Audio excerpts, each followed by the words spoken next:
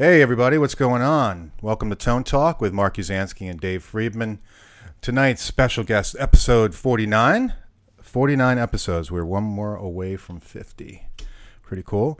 It's been a while since we've been on the air. Tonight's guest is Phil Jameson from Matchless Amplifiers. Phil, how are you? I am amazing. Thank you for asking. Awesome. And thanks for inviting me onto the show. Yeah, no problem. Thank you. Thanks for agreeing. We're honored to have you on, man. And Dave, what's going on with you? Not too much. Just getting back in the swing of things. Back from Sweetwater, but so were you. Yeah, it's been a long week. You know. Yeah, a short week. Yeah, short. Well, I got in on Sunday, and then boom, it was like back to work. You know. Yeah, I didn't get back to Monday night, so that's why it seems short for me. But I work tomorrow too, so hey, you know. Oh, there you go. See, I'm off tomorrow. Hey, we got Sean Tubbs, first in the house. Oh, cool. What's up, Sean? Hello, Sean Tubbs. That yet. Yes, it was good seeing Sean. I saw Sean met him finally at Sweetwater Gear Fest, so that was cool. You know, it was good to see him. I know he was busy at the Rev booth. Yeah, he's a killer player. Really great. All those people running through that Rev booth. Yeah. Hey, there were a lot of people. It's not a slight on the Rev booth. It's just like there wasn't that many people running through a lot of booths. Well, they were in the back. It was kind of, you know, like they were in the back of you guys, so it was kind of hard to find. Yeah, exactly. That's where I would go from peace and solitude. Yeah, definitely make it quiet. Our booth right next door, which was just magazines on a table. Yeah, you should have. Did you go over to the drum place? Why would I do that? Yeah, I subjected myself to that. So. Well, but you're a drummer first, so. Yeah, but you know, like even I didn't want to get on or anything. It's not like I wanted to play, but so Matchless Amplifiers. I'm so intrigued with those amps because I've been seeing them since probably it's like the 80s, late 80s. Well, it was founded in '89 by Mark Sampson and Rick Parada, and they made just a few amps, you know, right around '89, '90, and most of that was in Rick Parada's house. He was like one of the, basically the producer of Matchless. It was sort of Mark's ideas and concepts of circuits and what people were looking for, and Rick was the one who executed it and sort of made it that Matchless quality that, you know, made it what it is, you know, with the chassis, the layouts, the parts. That was kind of his call on that, and yeah. I mean, and then right around late '90, '91, it really kind of saw a nice spike. You know, it seemed like the digital processed thing got really big in the late '80s with the racks. Thank you, Dave Friedman. And I didn't start.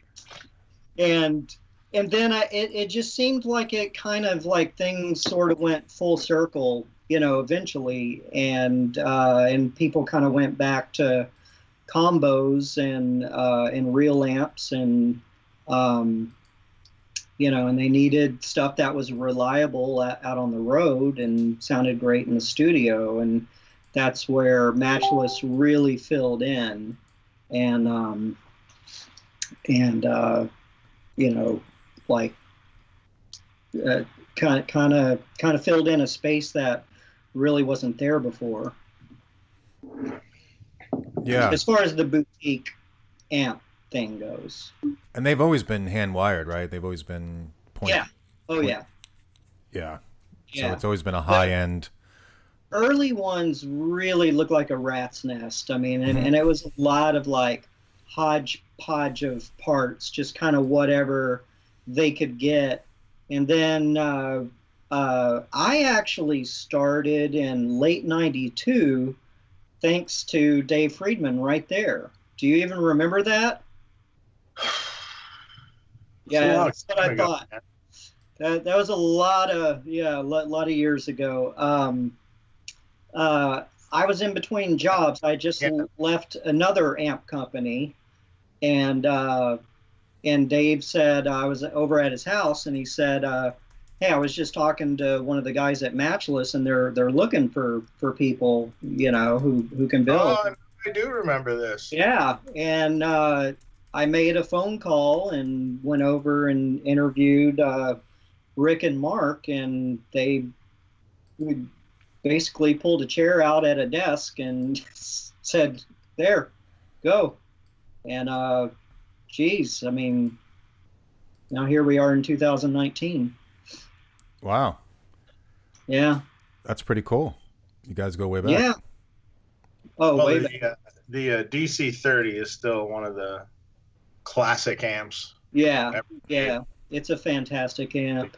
Great amp. I've actually refined it quite a bit with layout, and then using some different parts that made the amps quieter with less white noise. There's less hums, less field noise going on, and it's been a great improvement. It changed the effects loops from the TRS to just standard 1/4 inch send return. Yay! Yeah, and moved some things around. And I tell you that the very first chassis that I built like that, I was like, oh shit, I'm not getting any signal. There's no sound. There's no nothing. And I made the mistake of strumming a chord while the amp was just full wide open and about knocked me through the wall. And I was like, hey, I think we finally improved the DC30 after all that time. But I was also kind of painted into a corner with the layouts. At that time, it was really only structured to just be one kind of amp. And then so now I developed it with reverb, and I can kind of cross-pollinate like a lot of different models and different things with that one chassis, so I'm not just kind of stuck with one thing. And having to modify and cut into 14 gauge cold roll steel is not a fun day, and so I don't have to do that anymore, and it's all like laid out perfectly. So especially like if you take an amp right now to this day, they're stunning side-by-side comparison with the older ones. So it's a new thing. Cool. Yeah, it sounds good. Great. Sounds awesome. So, speaking of new things, you were telling us right before we went online. Yes, I've got a new 6V6 amp. This first one, it's just a 20 watts, two 6V6s, 5 AR4 tube rectifier, and all 12 AX7s, and it's called Laurel Canyon. And it was sort of my conceptual idea was capturing that old scene of the early Laurel Canyon days when, all those early greats were down there, your Jackson Browns, the Eagles, Joni Mitchell, Crosby, Stills, and Nash. And, hang on 1 second, guys. Yeah. Sure. And they would hang and just jam, and it became a whole like scene. So when I was developing this, I wanted something to sort of kind of fit in, that genre. Mm-hmm. But it is probably one of my best amps that I think I've ever built. The amount of dynamics and the sparkle to it, the harmonic overtones are just incredible. Which, yes, I set out to do that, but it basically, I swung the bat and hit a grand slam home run with my eyes closed. I mean, it's That's awesome. truly fantastic amp. So, And you said it's 20 and watts? it's 20 watts. We're doing our smaller combos and a slightly smaller cab as well. So we'll be doing all the 15-watt amps. All of the Laurel Canyons will have the slightly more narrow combo cab. Mm-hmm. The ones that I was doing before with the Lightning, I could interchange the front baffles between a 210 or 112. So if somebody wanted to switch those two things, we could just do it and it'd be super easy, no problem. Mm-hmm. But I mean, we get maybe 210 requests like every 6 months.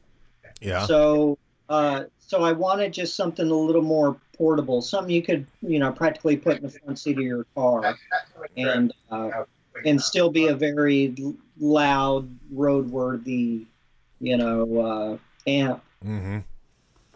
And it nailed a lot of different things. One of the coolest things is it really nails a lot of the early Rolling Stone sounds. It's got some David Gilmour-y, Pink Floyd kind of vibe going on with it as well, and I couldn't be happier with it. I've actually, if you can see, Oh, yeah. there it is. The new little cute. Canyon. Yeah, small. Very Mhm. cool. Still heavy is still matchless heavy. But a lot of that has to do with Celestion, so I blame them and their speakers. I'm using a Heritage G12H30. Yeah, that's heavy. Big magnet. Yeah, it's a big magnet. So, and so it's almost 50 pounds. It's just shy of 50. Wow. That's heavy. Yeah, it's for 20 watts, yeah. Yeah. Are you going to offer it in a head too? Yes, definitely a head, and I'm also going to offer it in a bigger version with 4 6V6s, Mm-hmm. and we'll also be getting into 6L6 as well, and then maybe some like 80 watt. Might bring back the Super Chief, might bring back the C85, but those are extremely time-consuming amps, and sometimes by the time you're done with building something with all the wiring that goes into it, you're 3 or 4 days into building an amp, and you've basically just kind of gone sideways. So we'll see how it goes. Right. That's cool. That sounds exciting. Yeah. That sounds exciting. I'd like to hear some sound Yeah. clips when you get ready. Yes, yeah, I'll probably do the sound clips here in my studio. I'm using some really good Royer 121s, 122V, and I'll throw maybe a Shure 57 on it as well. Mm-hmm. So yeah, we'll have some sound clips real soon. Very cool. Yeah. So how'd you get into the amp building? Well, I started out as a guitar player, and that was amen to that. really, yeah. Are you drinking, Dave? I had coffee. Oh yeah. Water. Close enough. What are you I'm on drinking? Malibu rum. Malibu rum. Oh, good. You see, you're prepared. Yeah. Friends don't like friends drink Malibu rum. Well, Come Dave, on. it came with a dress, and blackberries. So All right. Yeah. Okay, so Sure. someone made you with a drink with Malibu rum. no, I made it, but Well, no, so what you're saying is you were wearing a dress while you made I was wearing a dress when I made it. it. Perfect. Yes, it should come with an umbrella. as well.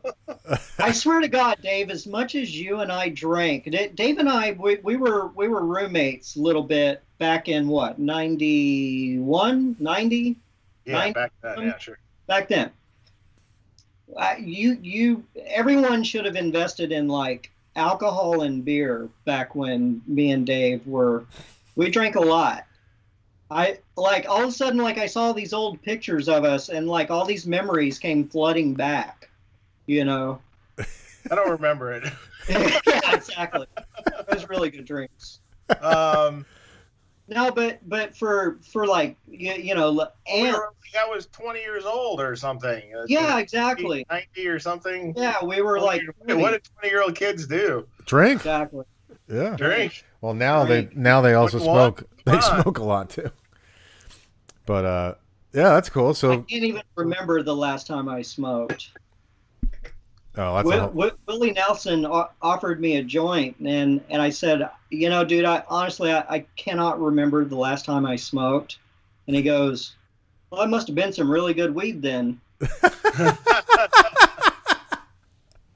I like that's a good line. That's a good line. It's funny. It's legal here in L.A. or California, and I just couldn't care less. Yeah, you can smell it everywhere in L.A. So ironic. Don't look at me. I never smoked, so. Yeah, you never did. I remember that. No. But yeah, no, I got my start as a guitarist, and then went to MI. I moved from a small town in Texas in 1988 and moved straight to Hollywood. Went to MI, and then Andy Brower had given some seminars there at the school. And which I believe I was there. Dave was there, and so I just showed up there one day and said, you know, hey, are you looking for anybody? And he was kind of like, yeah, thanks, but no thanks, kid. And then all of a sudden one morning he called me and said one of my guys was a no-show, and we need to load in Steve Lukather. You know, can you do it? So I was like, yeah, sure. And ironically, I had just met Steve Lukather at a club probably 5 hours prior to this phone call. Wow. And then when I show up at Conway with his gear, he looked at me and he goes, dude, like, what the hell? And so that kind of snowballed, and I really just wanted to learn more about tone to better myself as a guitarist.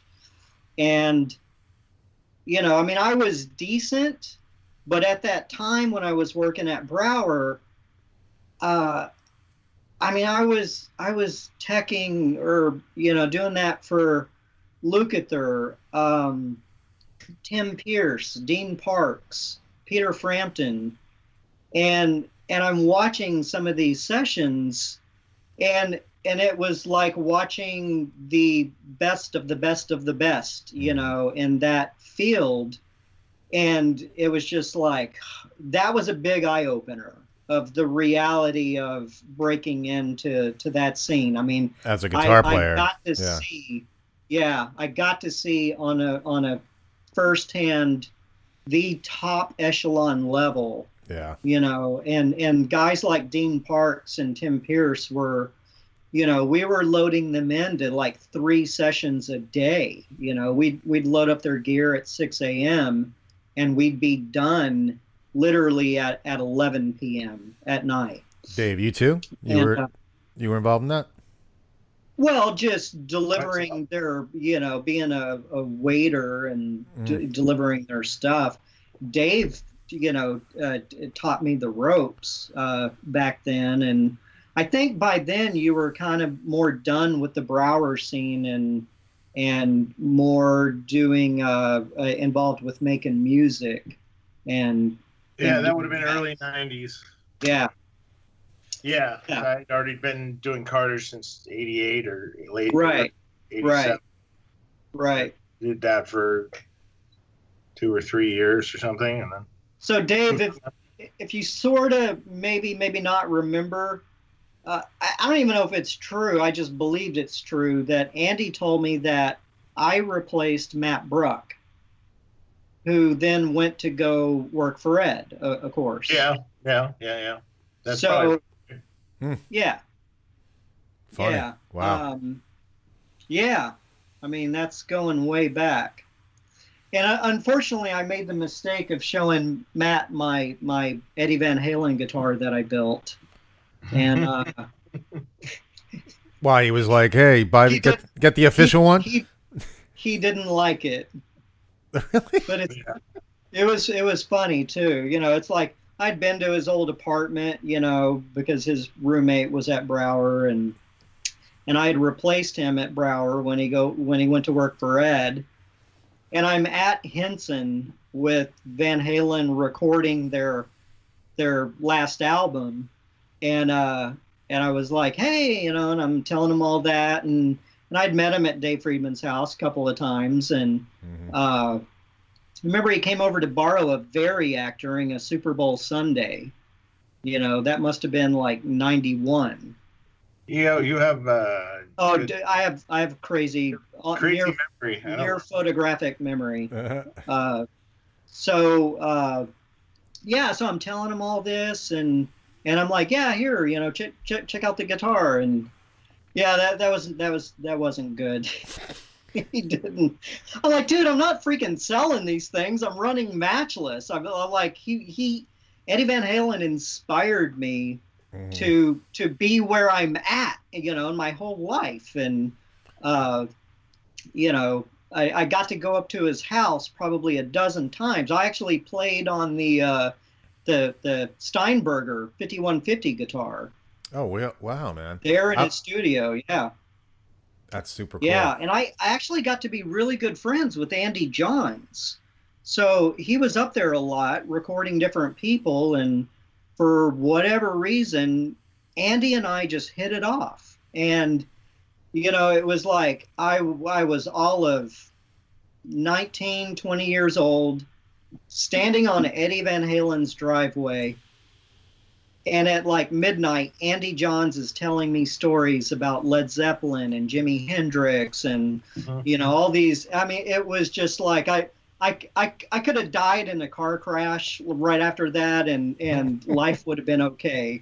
Yeah, like it was great, and he was always so nice to me. You know, every studio I ever saw him in, he was very cool cat. So how'd you first meet? You know, Ed, I'm curious. Literally how I met him was I went up to the old address to do a delivery, and he drove out in a hot rod to come around and get me. It was that red Ford hot rod, like a 38 or something. And when that car drove near you, the earth shook. It was just nothing but raw power. And he's like, hey man, you're at the wrong address. And so we pull in and we're chatting a little bit on the driveway, and yeah, he was very cool. And at that time, For Unlawful Carnal Knowledge had just came out. And that was a concert me and you went to, Dave, at Irvine. Yeah, and do you remember that? Yep. The unfortunate thing about that concert was it was like this JBL sound system, and everything just sounded synthetic. It was not 1984 Van Halen. It just it didn't sound good. I distinctly remember that. It just sounded like 80 over everything. Eventide harmonizers all going at once on. It just didn't sound right.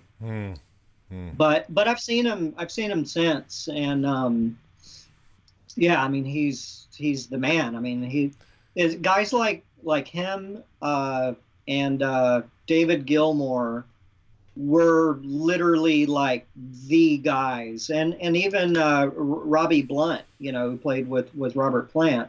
Oh, he's great. Those were the guys who like that's what I wanted. You know, I'd listen to. You know, Wish You Were Here, and that was what I wanted to be, and I knew it early on. And surprisingly enough, the Cars album, Candio, that was a really big inspirational thing for me. Because it was so different of that time. Yeah. You know, I mean, it was like futuristic. It's like now you listen to it and, you know, I mean, it's dated, but that's only because it's 2019. It's not 1978 anymore. But that album had a really big impact on me, and like that's where I wanted to go, you know, in life. And shit, you know, small kid from a Texas town, you know, I'm sort of here. Yeah, you know? You're in LA. You met a bunch of people. Got to meet some great people and work with some great people, and you know, it's the weirdest thing, you know. I one day was sitting at home watching The Simpsons, and my telephone rings, and it was Lou Reed calling me, you know, at my house, and I'm just like, this is just weird, you know.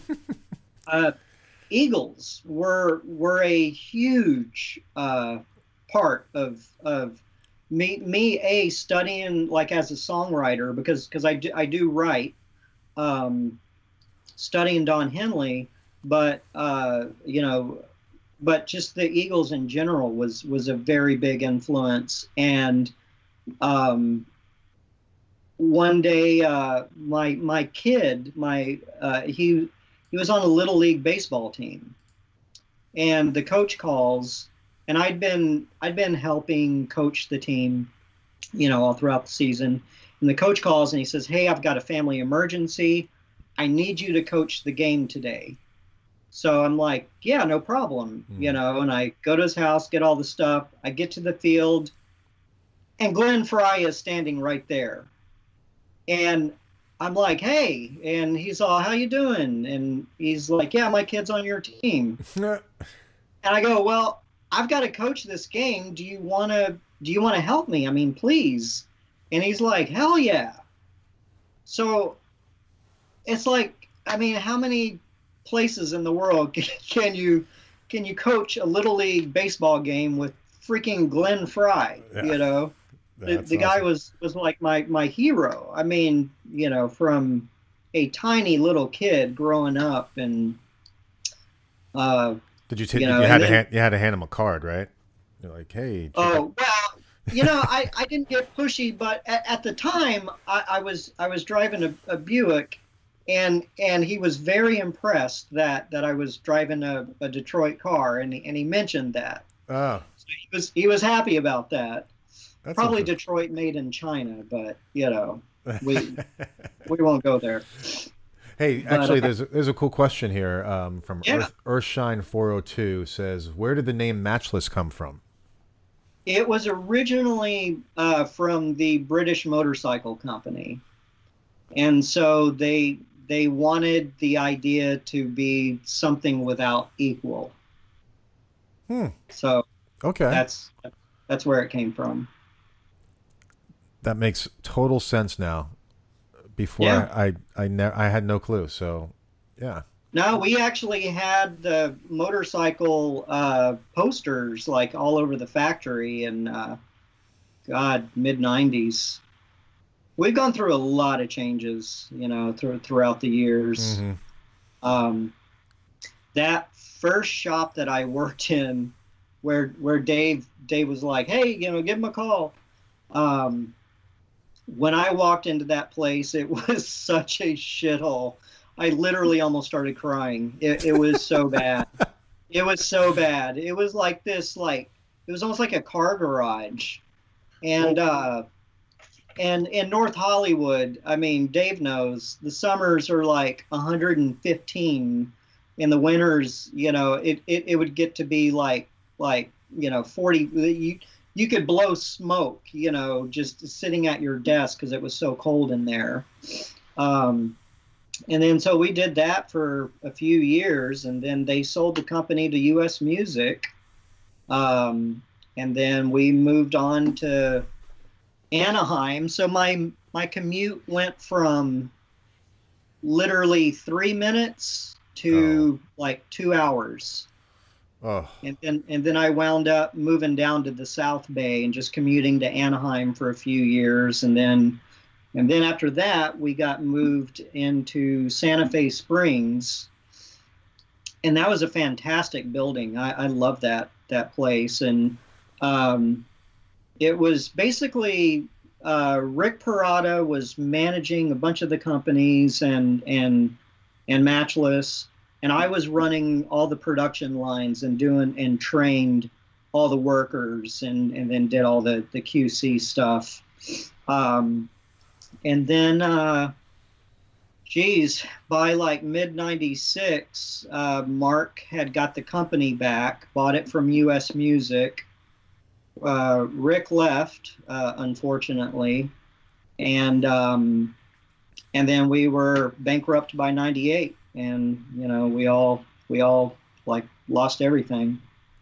So reopened in 2000, and the investors who they knew how Matchless was ran, and they knew what was going on, basically from soup to nuts. Really super smart people, and once they figured that out, I got a phone call right in the middle of when I started doing Jameson amps, and I had built probably 15 by then, and I got the call, hey, we want to reopen and we want you to come in and run all the production, all the operations, and then literally the next day, I got probably 30 orders for Jameson amps. It was just weird coincidence. But I went ahead and took the Matchless job, and that was 19 years ago. Wow, so in 2000. And you're still in business. Woo! Knock on wood. Knock on wood. But there's a little part you skipped. You so you went from the Brauer's cartage, and then what? You're gonna open that can of worms. I after Brauer, I went and worked at VHT. And then something after that. No, VHT was straight to Matchless. Top Hat. Top Hat was way later. Top Hat was after Matchless went out. Oh, okay. Yeah. No, Top Hat. I was there to kind of consult. After looking at how stuff was done, I helped them out, and that lasted maybe 5 or 6 months. I think that the greatest thing that ever happened with Top Hat was, one, it showed me that I can do it too, because I knew. And the other great thing was I got to meet Elliott Smith, and I sat in a small tiny room and talked with Elliott Smith for probably 45 minutes, and that was like a life-changing, awesome moment, of meeting just a phenomenal artist. The guy was a musician. He wasn't a guitar player. He wasn't a singer. He was a musician, and he understood music technically inside and out. And he was just completely brilliant. And it was a horrible, horrible loss with what happened to him. And then actually, Dave, before Top Hat, I worked at Bogner for a little bit. You remember at the Making Music place, and then I helped them move into where they're at now in North Hollywood. Oh wow, we could have a whole hour discussion just about Bogner. Yeah, the Bogner thing was really interesting. It wasn't a good fit. you know, for me, especially at that time. And but they were very interesting, smart people. I enjoyed it. It just wasn't. It wasn't where I was at. Well, it's a whole different vibe. Yeah, it's a whole different vibe in every way imaginable. So, but how long were you working at BHT? Probably 8 months to a year, I think. It seems longer than that. It seems like that lasted 10 years. Yeah, because that was the first really amp work. Yeah, that was the first real amp work. You were kind of cutting your teeth on stuff. Yeah, completely learning how to strip wire and yeah. And solder. Yeah. So that was working with Stephen Fryatt. Yeah. Yep. Okay. And we were right next door to Mike Landau's rehearsal spot. So we would get to see some of the most amazing stuff. And then next door to that was Bob Bradshaw. Yep. Wow. And I remember one day hearing like this Pink Floyd-y riff from The Wall over and over again. And I thought, damn, that sounds just like it. And so I just walked in and looked, and it said Pink Floyd everywhere on all the road cases. And I was like, oh, that's why it sounds so much like it. Did you meet David Gilmour? I haven't. I was lucky enough I went to the Castellarization show, which at that time was Gibson Amphitheater. And I was good friends with the guy who ran that venue, and then he ran Nederlander at the Greek for a long time. And he invited me, and the seats were just phenomenal. It was like first row above the floor. One of the most amazing concerts I ever saw. And then he brought us backstage, and we were hanging out in Pink Floyd's green room. And I think I kind of made the mistake of talking to Rick Wright, who was just not having it. And it just, I mean, it was kind of a very cold response. And at first I got a little angry, but then I thought, you know, this guy was a huge freaking rock star before I was even born. He's met a billion people. He just played a show. You're in his green room. You're being a dick. Don't take it personal, you know, just let him. And then, so they came up to me and they said, hey, do you want to meet David? And I was like, no, I can't. You know, I can't do it. I can't bring myself to do that. And I'm getting a text from Maroon 5 right now. Oh. I'm dropping James Valentine's name, but I'm sorry. He's texting me. I got to turn that off. Dave, have you noticed, like, you sort of look a little bit like David Gilmour? Yeah. You're looking more and more like David Gilmour. It's kind of weird, man. People have said that. Yeah. You could be like his. He did tour Detroit. If I can say, I actually think David Gilmour's starting to look more like Dave Friedman.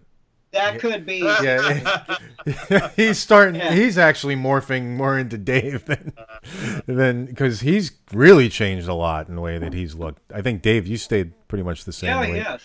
But especially with except my hair used to be less. No, this Dave's changed way more. Dave, did you see that old picture I found? It's on like Instagram floating around. Mark, I think you saw it, didn't you? I didn't know. It's a picture of you and me and Keith Howland. Yeah. And I forgot, like, I had a freaking beard. I mean, what the hell? I'm like 19 years old and I have a beard. And yeah, Dave had like the long, super long, dark brown hair, and we all looked young and fit. Yeah. Babies. Those were the days. Those were the days. Yeah. Yeah, totally. Speaking of David Gilmour, we got a good question from L. Scott Music, and he said maybe we can talk about the recent auction of Gilmour's guitars. Yes, I saw it. Oh, you did? I went to the LA auction with my buddy Edward Fletcher, great guitarist and actor. He We had so much fun that day. And we ran into Bob Hartree and Eric Hartree. Yeah. I mean, I don't know all people. Who are they? I'm Yeah, sorry. old friends of ours. Yeah. Yeah. Oh, okay. Yeah, Bob Hartree is a freaking amazing guitar player. I love listening to him play. But yeah, we went to the Christie's auction in Beverly Hills, Wow. and I mean those guitars were 3-4 feet away. So which ones? Because were they spread out or were they all there in LA? Yeah, they were all on the walls. No, I mean, were they spread out in different parts of the country or were they all in LA? They only brought probably 10 guitars from the UK to LA and then New York. And so yeah, Blackie was right there. Would not have guessed it would have sold for $4 million, but awesome. What would you guess? And, What would you have thought? I would have thought $1 million, you know. The one that really had me intrigued was the 12 string. I think it was a Martin D35 12 string, maybe 1971, and that sold for a lot of money. He wrote the song "Wish You Were Here" on that guitar, and recorded the song with it. Substantial. I was kind of thinking that would go for $2 million, and I think it got real close, like 1.8 or something like that. Don't quote me. And then his old Gold Top that, I mean, all these years up until 6 months ago, I thought the guitar solo on Another Brick in the Wall was a Strat. It was a freaking Gold Top Les Paul. P90s. I was going to say P90s because it definitely had that single coil tone. Yeah. And I read something kind of interesting. The way they recorded that was the producer wanted it direct through the board. And so he played it that way, and David was not happy with it. So then they reamped it to a 100-watt high watt and the 412, and they reamped it through that, and then they just blended the two tracks, and that's how he got Another Brick in the Wall. Super cool. But I've seen Pink Floyd 4 times. I've seen David Gilmour 3 times. I've seen Brit Pink Floyd, Australian Pink Floyd, and for anybody listening, I highly recommend either of those bands or both of those bands. I saw Brit Floyd too. Yeah, I saw them. They were great. It's absolutely incredible. It just incredible. And I probably spent more money in my entire life at the Hollywood Bowl for David Gilmour, and I got box seats just below the mixing console. And ironically, a good friend of mine was running monitor mix there for the tour, and he called me, and him and the FOH guy were awesome enough to like come out to Matchless and spend a day there. And it was funny because he was like, "You can't ask me for tickets," and I'm like, "Dude, I bought my tickets like freaking 6 months ago." And I took out a second mortgage and sold my car to pay for them. But when I was in college, I went to, this is like around 87. I went to see Floyd in Tampa. Momentary lapse of reason, right? Yeah. Yeah. And Mike Landau played on that one. On the album? Yeah, Mike Landau played the really cool slick guitar part. The kind of palm muty with delay on one slip, and that was just like the coolest stuff. I don't know who, somebody else played the greased part, Um, but apparently, David was so involved with the production that he didn't play as much on the album as he probably could have. But he had all of the parts all worked out, so nobody went in there like coming up with their own stuff. It was all worked out. But that was a lot of that album was written with Bob Ezrin too, right? I don't know. Momentary Lapse of Reason. Probably. I think it was, but maybe I'm wrong. Good possibility. Yeah. That album, as a Pink Floyd purist, at least for me, I don't know how you felt. I mean, because I love Animals and like even going back to just some of the early, even before like with Syd Barrett. I mean, I love Syd Barrett. Yeah, it's just really cool stuff. I loved it.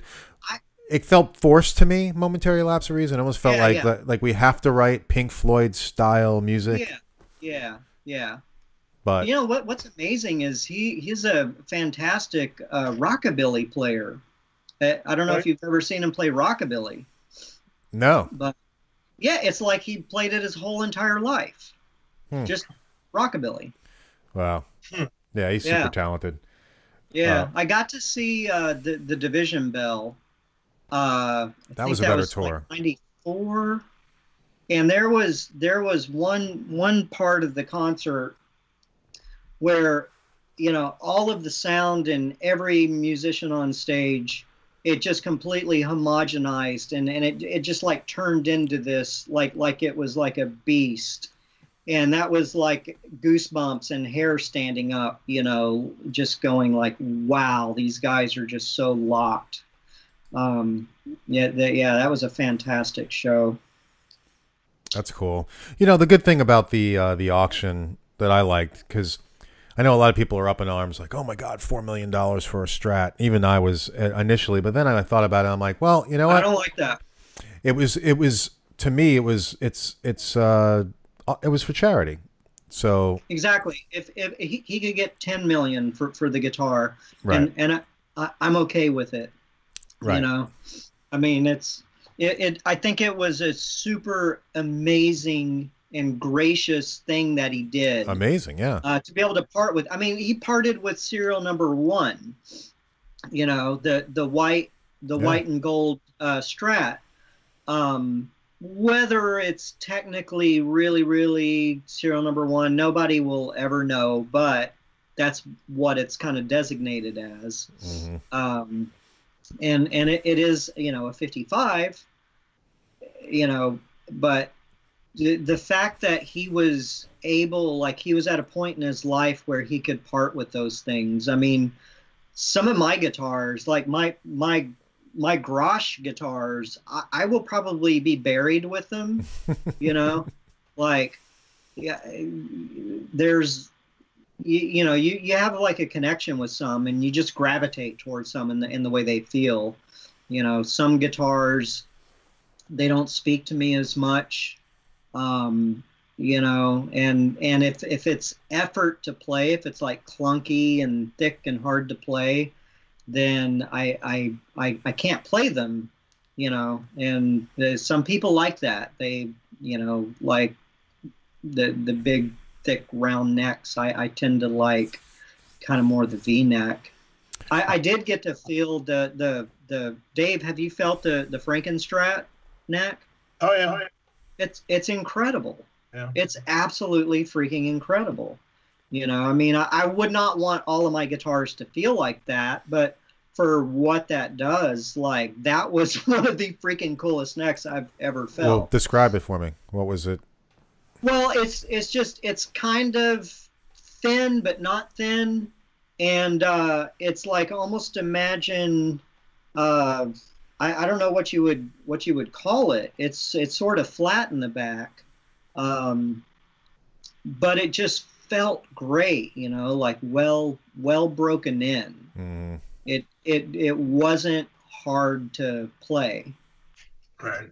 But yeah, and I tried to, play a Van Halen guitar through a Van Halen amp, and all it sounded like was Eddie Van Halen playing me.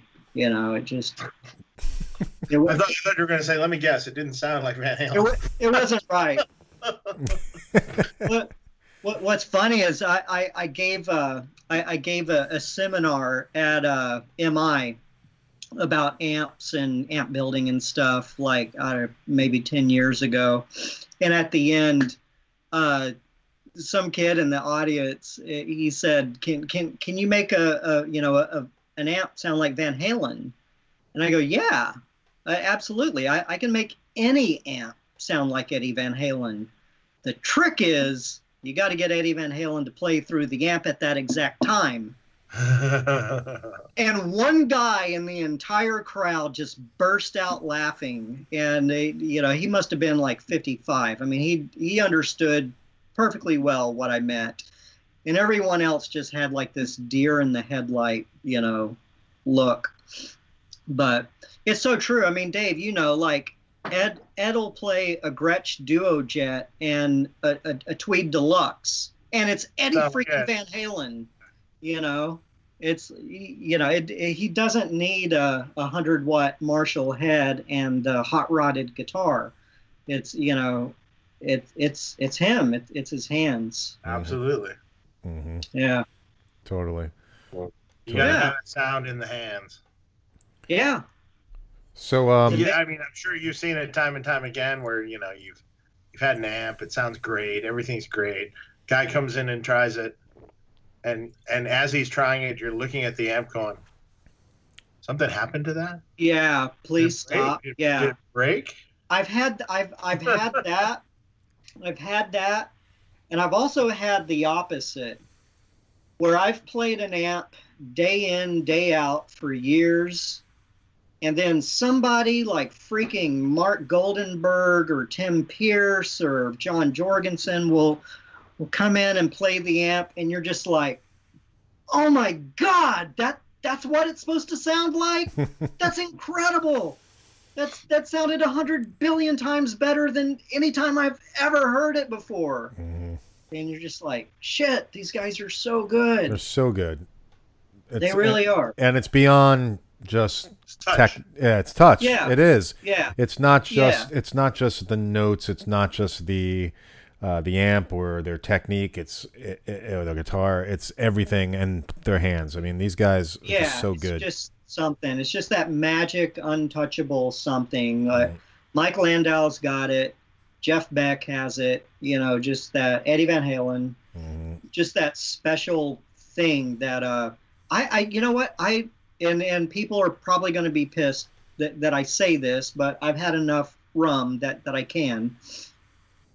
I watched Landau playing Jimi Hendrix, and it was like better than Hendrix.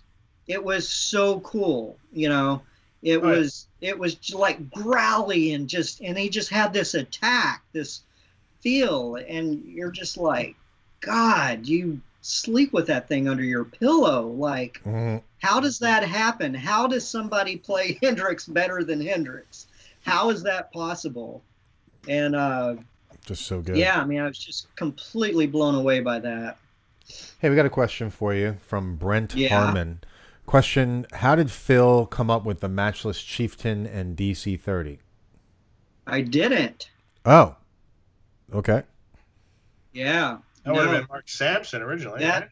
that was totally Mark Sampson. Mark Sampson and Rick Parada were the ones who invented that. I just stepped in and made sure the amps were built the same way, and then once we got over that hurdle of reproving ourselves, then I went on to make some changes in layout and Mm-hmm. and parts. One of the big things I've noticed, Dave, maybe you've noticed too, is the old Allen Bradley resistors. They're so old now at this point that most of them have tons of white noise. Yeah. You can't really. It's hard to use those anymore. Yeah, and the value is just all over the place. You take a 100K resistor, take 5 of them, and you measure them, and you're going to get 89K in one, 120K in another, and they all have white noise. Yeah, I mean it's a fine balance, and it was hard for me to spend 23 years building amps with carbon comps, only to be forced to come to the conclusion that they just aren't what they used to be.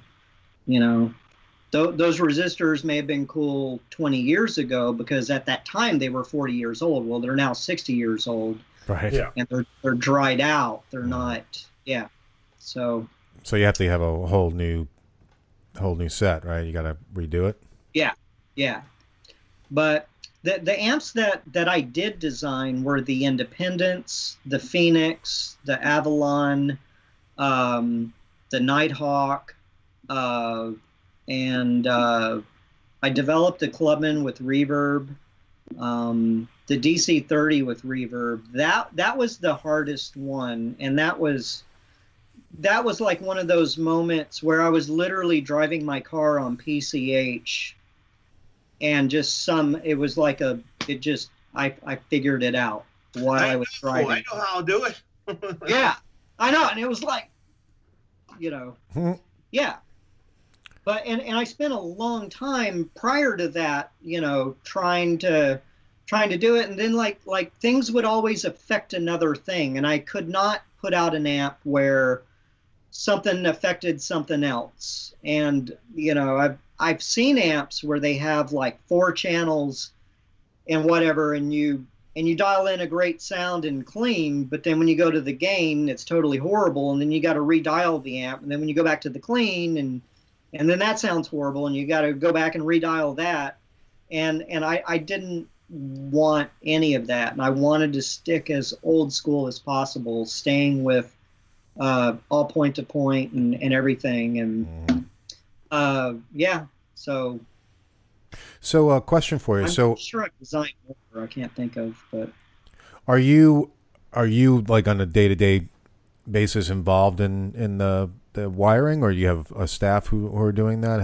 How does that work? I do have a staff, and yeah, we had just a terrible experience a few years back. A woman who had wired for me for 15 years. She passed away at the factory.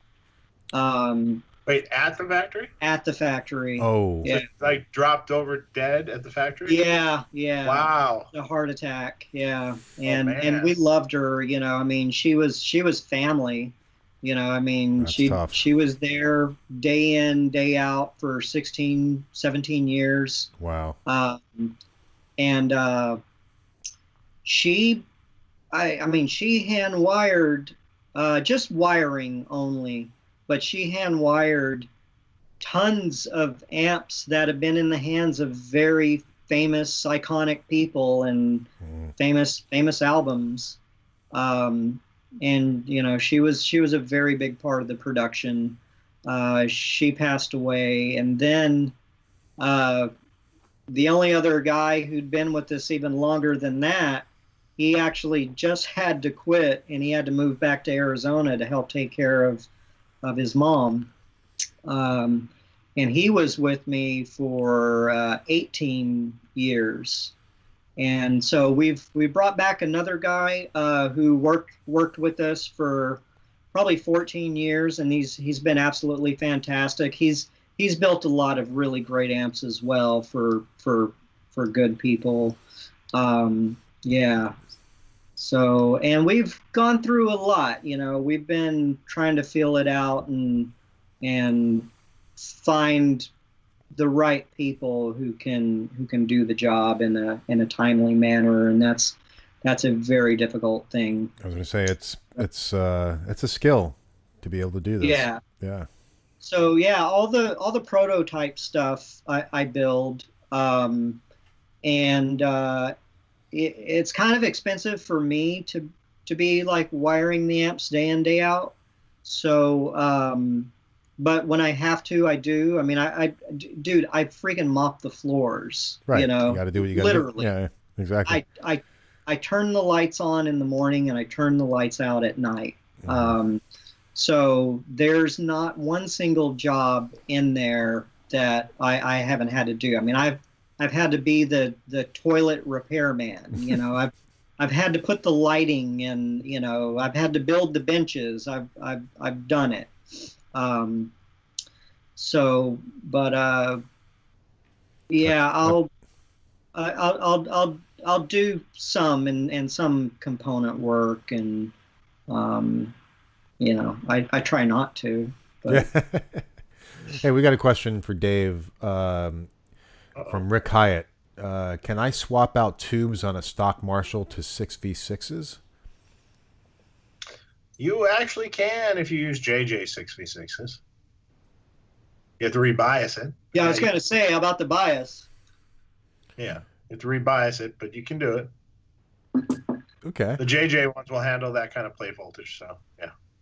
And Lionel Hernandez, or Lionel, I'm sorry, I always butcher your name, but thanks for watching, man. Matchless needs to reissue the rack preamp. Oh dear God, you want to come and build them? Well, You know, do a synergy. Do a synergy module. there were a lot of things back in the late '90s that were meant to be not expensive, but wound up being extremely expensive. And that's the trick. And I always say like that's the difference between a good idea and a great idea. Good ideas are really freaking expensive. And in the late '90s, there were a lot of good ideas. Um, and when that happens, you lose money, and you know, shit starts going sideways. Mm-hmm. But those rack mounts are pretty darn involved. There's a lot going on in there, and we were using opticouplers for the channel switching, and somehow a box of 1,000 of those opticouplers just wound up missing, along with a lot of other stuff at the Oh, Al? I'm not saying any names, but that the old I haven't thought about him in 10 million years until right now. I mean, entire DC 30s that I built would wind up missing by the next morning. Oh my God. You know, and it was like a perfect storm of different people. You know, you definitely can't point the finger at one person with that place. But those were like really dark, kind of bad times, bad vibe, and late '90s was not a great scene. Yeah, interesting. It would, you know, just out of curiosity though, it would be cool to have a matchless style preamp, like Synergy. I don't know. Have you seen the Synergy modules? Yeah, of course. Yeah. Yeah, be cool. Oh no, I thought about it, but I mean, how am I gonna compete with some of the stuff that's like already out there? You know, that's good stuff. Bruce Egnater makes great stuff. You know, so I don't know. That's a territory I totally want to get into. Gotcha. And right now my plate is so full with everything I'm doing, and you know, releasing Laurel Canyon, and then all the other spinoffs of that. Yeah, I mean that's a lot of like time, and then also like I have to do all of the repair work and all of the tech support, and you know, all the teaching there as well. So you know, my time is limited. I mean, I worked last month. I worked 19 days in a row. Okay.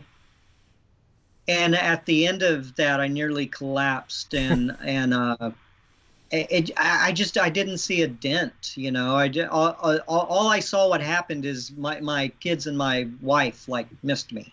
Right. You know, I didn't. You know, it was like it was still as it is. You know, I mean, yeah, I got a lot of stuff accomplished, but you know, Right. and then setting up the new factory. You know, we were in one building on Pontiac Street for 18 years, and we just moved a block and a half up the street, and that was a lot of stuff we had to get over and pack up and then get back up and running. So but we're all settled in now, and I love our new location. I could not be happier with it. It's perfectly set out. Dave, please come by. Yeah, if I ever make it over to the west side, I work 6 days a week here. we're like a mile away from the village. Still Yeah. hard to get over that way. I actually I got to meet Eric Clapton at the village, and it was what was funny was on the ticket I was delivering Lawrence Juber's nylon classical guitar, and on the ticket it said Rush, and I was like, oh my God, I am going to get to meet Alex Lifeson. This is like the greatest moment of my life. Right. And so I pick up the guitar from Lawrence, and Lawrence is like, you have to take care of this guitar. Like, you know, it's very special. And so I look at it, and it just looked like a beat up old nylon guitar. It didn't look like anything special. And it turned out to be like, you know, it came with insurance papers. And I mean, it was from like I think 1700s from Spain. And I mean, it was like this phenomenal guitar. And so I bring it to the village, and I go to the guy at the counter, and I go, are they here? And he goes, who? And I go, Rush. And he goes, oh, no, I'm sorry, it's not Rush. I'm like, what do you mean it's not Rush? It says Rush on the ticket. And he goes, no, dude, I thought the same thing. It's not Rush. Oh, no, but it's better. It's better. It's Eric Clapton. I go, Eric Clapton? Then why does it say Rush? And he goes, because he's doing this movie. He's The doing Rush a song tour. for a movie called Rush. Right. And the song he's playing is called Tears in Heaven. And I delivered the acoustic nylon guitar to Eric Clapton for him to record Tears in Heaven with. Wow, that's killer. It's like, doo-doo. Yeah, that's iconic. At the village. And then he did the MTV Unplugged. Yeah. Yeah. That's funny. Yeah. That's awesome. Let's see. I think there was a question.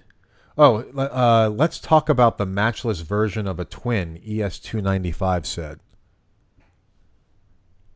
I don't know. You mean the Fender twin? I guess so. I guess that's what he means. Okay. I can certainly make one of those. If you're in the market of something like that, then send me an email. Phil@matchlessamplifiers.com, PHIL. There you go. I am developing 6L6 models as well. Oh, cool. Yeah. Very cool. What Let's else see. we got here? Someone asked, "Who's Elliott Smith?" I wasn't sure either. Oh God. Oh, Elliott Smith, singer, songwriter, guitarist, musician. Definitely look him up. He had several albums. XO. If you want like a really great definitive album, Elliott Smith XO. Figure Eight is another fantastic album. And then Rob Schnapf and I think Tom Rothrock maybe or Bob, they did a posthumous album called Basement on a Hill. and they were able to piece together a lot of his work and what he was doing, and they made a full record. And what happened to him? Absolutely incredible. What's that? What happened to him? It's kind of a convoluted story. No one's actually really super certain as to the exact details, but the theory, the police report, was he was supposed to go to drug rehab in Palm Springs, and my old friend Fred Wallachy from Westwood Music was actually going to bring Elliot to Palm Springs to get cleaned up. He had a bad heroin problem, and then he got into a fight with his girlfriend the day he was supposed to leave, and a knife wound up in his chest. Right. However that happened. However that happened, that happened. Wow. Too bad. And Fred had told me he was pissed because he had all of Elliot's stuff in his car, and he didn't show up. He just wasn't there that day, and he kept calling, and then he found out later that that's what happened. But he was a just brilliant songwriter and singer, and one of my favorite things is he would do tons of layers of harmonies on his vocals, and it's just stunning stuff. A little bit on the melancholy side, but I really super recommend Elliott Smith. Everybody. Cool. We have a question from Rippin' Lips. Rippin' Lips. All right. Dave, what kind Mick Jagger? Possibly. Dave, what kind of preamp tubes did Ed use in his 68? I don't know if you would know that. Originally, probably whatever was laying around. Mm-hmm. Later, it was Chinese preamp tubes that we put in them. Okay. Probably from sometime in the 80s on. Right. Bruce Egnator is in the chat watching the show. Hi, Bruce. What's up, Bruce? How are you? I love Bruce Egnator. He Just saw Bruce. He is the nicest guy. We visited him in Detroit on Monday. Oh, good. Good to hear. Yeah, he was missing Sweetwater. His little shop. Nice. Yeah, we missed him at Sweetwater. Would have been cool to see him. The weather was great, Bruce. You see, you did miss out on that one. Yeah, the weather was fantastic. I'm glad that I brought that with me, Dave. It was all because of me. Just saying. It's all you. Yes, it's all me. Of course. We're happy you came then. Too. Thank you, and please come again next year because we want to bring that weather again. Yes, all right, no problem. But if you don't bring it next year, you're in deep shit. I also helped break. Well, I helped break down stuff, so that was also good. I thought that you would have said you guys got to see Eric Johnson there, right? That was super cool. Second time. Yeah, he was there last year too. Oh, was he? Yeah. Yeah, he's amazing. He's so good. Growing up in a suburb of Houston, Texas, like Eric Johnson, even back then he was like a god. Like the guy was just such a phenomenal player. Yeah. Back then, I don't even want to know how young he was. You know. But he's talk about tone and fingers. Yeah. Yeah. Absolutely incredible. And then, watching him like switch on the pedal board while he's playing all that completely complicated, I would like fall over. I'd lose my balance. Like, yeah, he's a tap dancer. Yeah. Yeah. By the way, Bruce. I don't know how he does it. Bruce said before, I was just going to mention, he said, we have Glen Fry Avenue in Royal Oak, Michigan, where he came from. Hey, nice. So that's cool. Well deserved. Yeah, I mean, come on. Yeah. Glen Fry. Yeah. It's awesome. His harmonies were amazing. Even like when you just hearing him and Timothy B. Schmidt singing harmonies on other people's stuff, it's just angelic, Yeah, I love it. Good stuff. Someone said, what's the deal with VHT, Tyson Rinker? Well, VHT was tell me if I'm wrong, but VHT was sold, and now they're on. It's no, was the V8? It's an overseas brand now, right? No, VHT wasn't sold. Well, it's the name was sold. Okay, sort of, yes. That's something. It's complicated. Steve explained it on our. He did. He explained it on our show. Yeah. So, if someone wants to know, go back and watch that show. Yeah, watch the Stephen Fryette show, and he definitely explained it. So, yeah, and so ES295 says, "What's new on the horizon for Matchless?" Well, you definitely talked about the new 6v6 model. Yeah. What's it called again? Laurel Canyon. Laurel Canyon. Yeah, that's a great name. Yeah. Anything else? Yeah, the bigger 6v6s, and then the 6L6s I'm working on right now. So, but I tend to be a bit of a perfectionist, and I don't always like. It takes me a while to release stuff because I want to be like really happy with it and know that it's perfect. Does that ever really happen? Come on. Well, no. Is it ever yeah, perfect? And are you ever really happy? No, I don't. With Laurel Canyon, I was actually kind of I was kind of surprised by that one. But yeah, sometimes you tweak a lot. I mean, I gotta say, again, James Valentine with Maroon 5, he played a really big role in the development of the Independents, because he's a fantastic guitarist. Anything you ever hear with Maroon 5 is 1/16 the guy's true talent. Phenomenal jazz player, chord melody for days. The guy, he can play like Bill Frisell.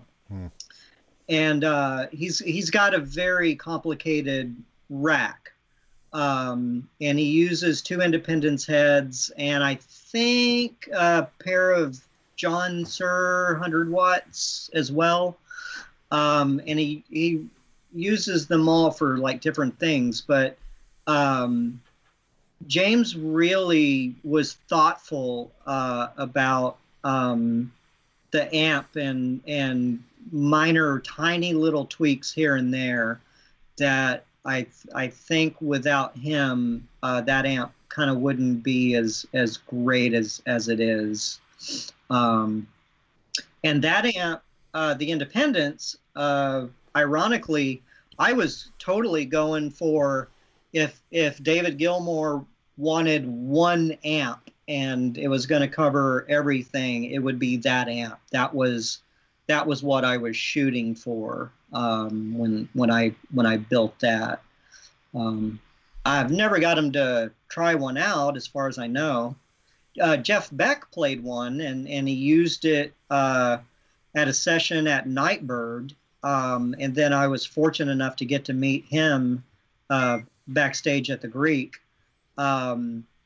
And he could not have been nicer. I mean, I was just, stuttering the whole time. It was like Jeff Beck. And he's amazing. God. He was just such a sweet guy. Invited me to go back to the party at the hotel. And at that time, it was like 1 o'clock in the morning. And I'm like, I've got to take the kids to school. I can't. Oh, my God. It's freaking Jeff. Oh, no, maybe the kids can stay home. Oh, man. It was like that. There would be no question. The kids would stay home. Yeah, there'd be no doubt. Yeah. It would not have been good. But, I think for me, it's Jeff Beck. I was in tears. Like, Jeff Beck invited you to go hang. You asked for forgiveness. Right? My wife would be like, yeah, that's okay. Kids will stay home. Yeah. Yeah. Well, it's funny. Shit. Now, like, the kids are in soon to be 11th grade and 7th grade. So, yeah, it's just like, you whatever. Yeah, you got to Stay do home. Stay you got home. to you got to do what you got to do. I'm hanging out with Jeff Beck. Yeah. Dan Pfeiffer, he said he's coming down towards me. Yeah, shoot me an email if you want, if you're around down here. Let's see. I'm looking at questions. This was from Craig. He says, Dave, you told a Facebook friend to run his BE at 115 volts.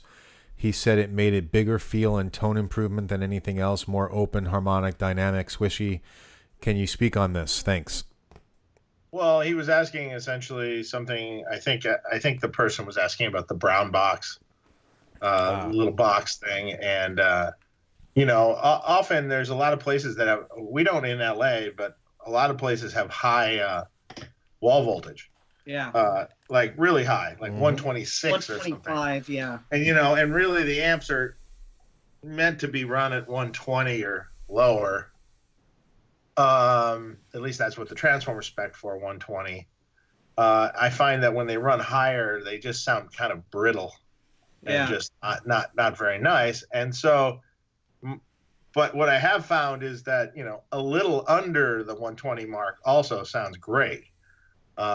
So I mean, it's not like you're variacing your amp down to 90 volts or something, but you are just giving it a little drop, a few volts, and there's often like a sweet spot right there around 115, 16 or something like that, and it's just a little nicer than the 120, to be honest. Yeah, that's what.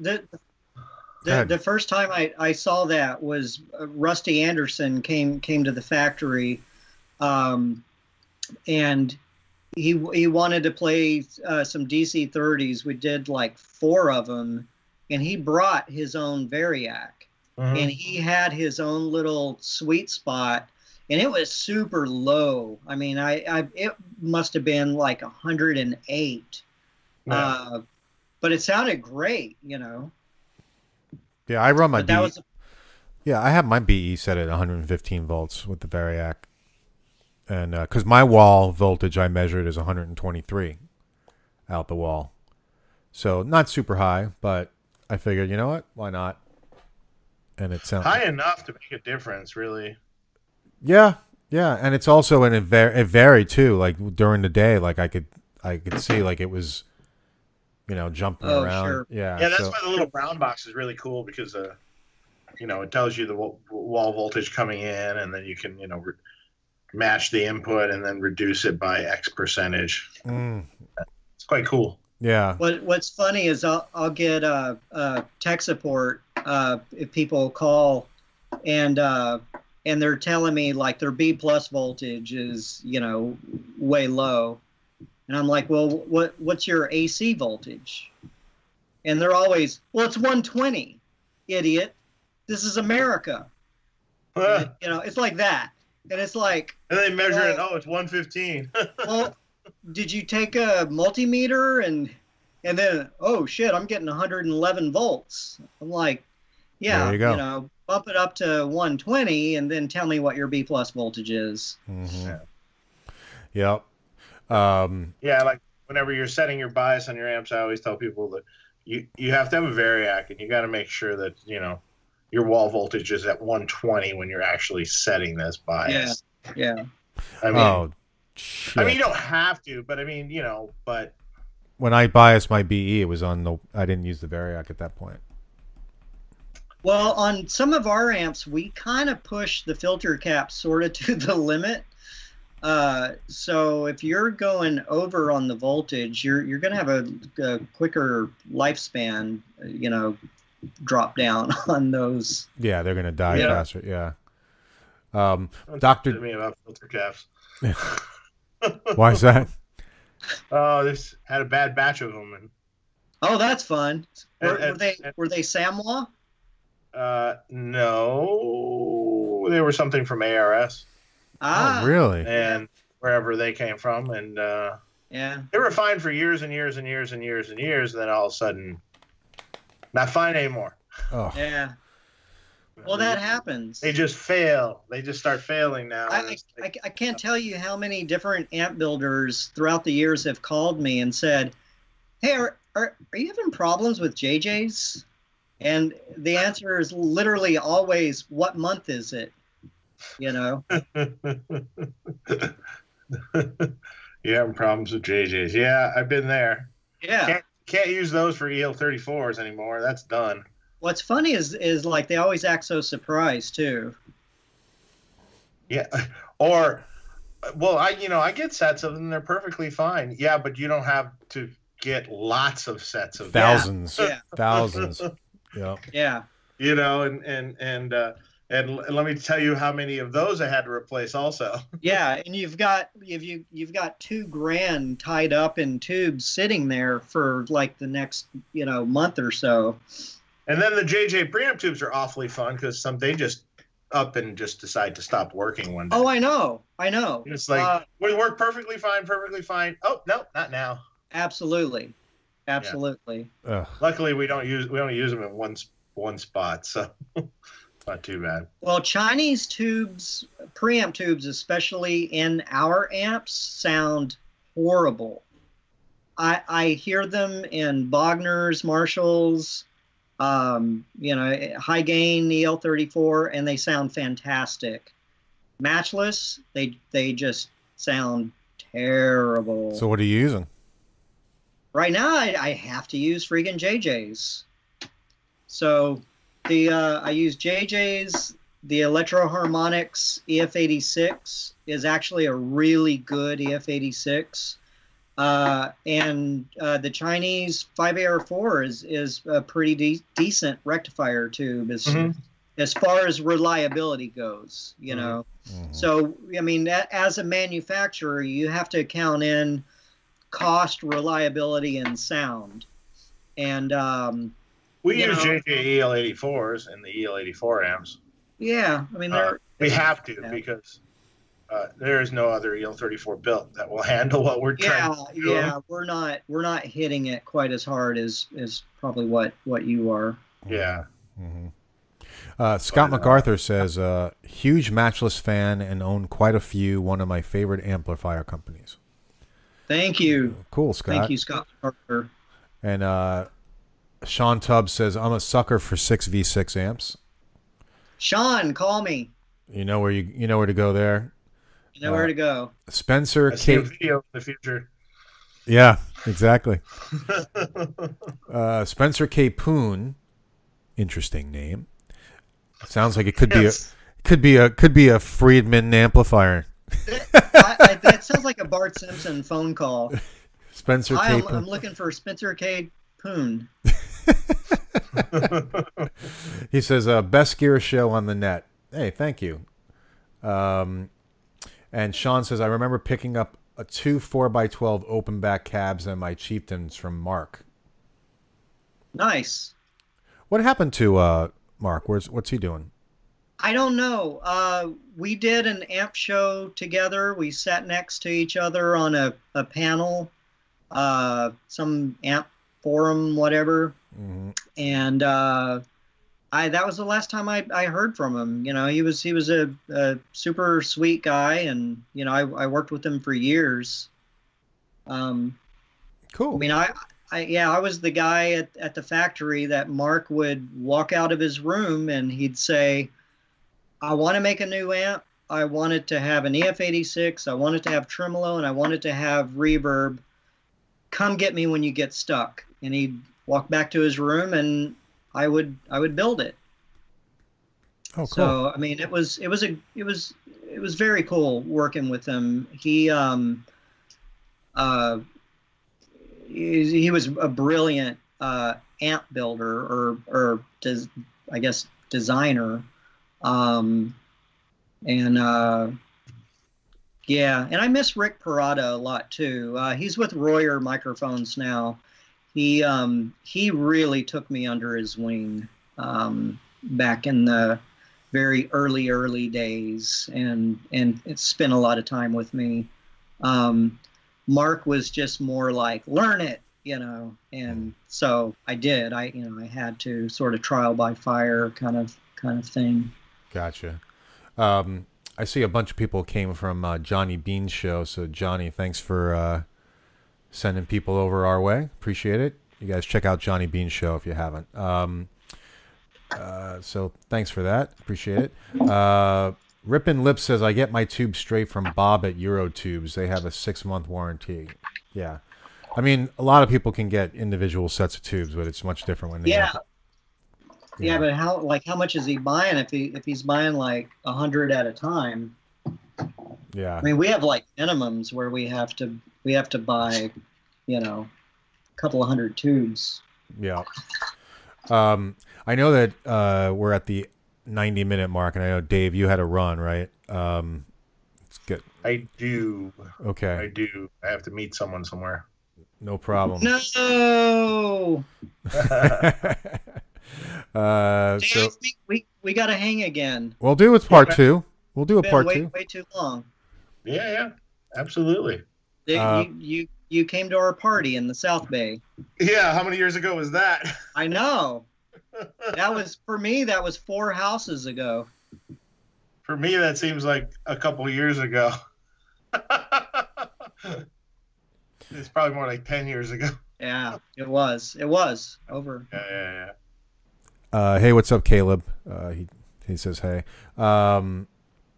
So, Phil, tell us where people can see your amplifiers and buy your amplifiers, and because I know you want to send everybody to go buy your amps. Go to my website, matchlessamplifiers.com, and you can look up our dealer list. I have a large network all throughout the U.S., UK. People in the UK, if you're listening, we want to expand our stores there. Japan, Australia, New Zealand. We have dealers all over the place. So just look us up online and Facebook and all that good stuff, and or just send us an email. I mean, I'm always answering the phone. It's me and Christine. Christine does all of the business side of Matchless, which is, I would say, is 90% of having a successful company is that side of it. Mm-hmm. The other 10% is just trying to make a great product, and so. You can always reach us, call us, email. Email is easier, but we're available always. Cool. Yeah, and people are welcome to come to the factory too. Oh, sweet. Well, next time I come to LA, I'd love to check it out. Yeah. And the Laurel Canyon, you guys check out that amp coming out. That sounds really cool. Our next guest is John Gundry from Throwback, and the Throwback pickups and pedals and stuff like that. So, and that is going to be July 12th, actually at 8 p.m. So, Dave, that's going to be 5 p.m. your time on July 12th. Okay. All right. Remind me, sir. Yeah. I squared it away already with you, but just to remind you. But I'll send you the note. So, guys, thanks for joining. Phil, so awesome to have you on the show, man. Thank you so much. Thank you. Matchless amplifiers, iconic amplifiers. They're super high-end stuff. Check them out. And absolutely great amps. Yeah. Thank you. And again, thank you so much for joining us, man. Everybody have a great weekend, and we'll be back. We'll see you soon. Take care. And Phil, just hang on one second while I hang up. Will do.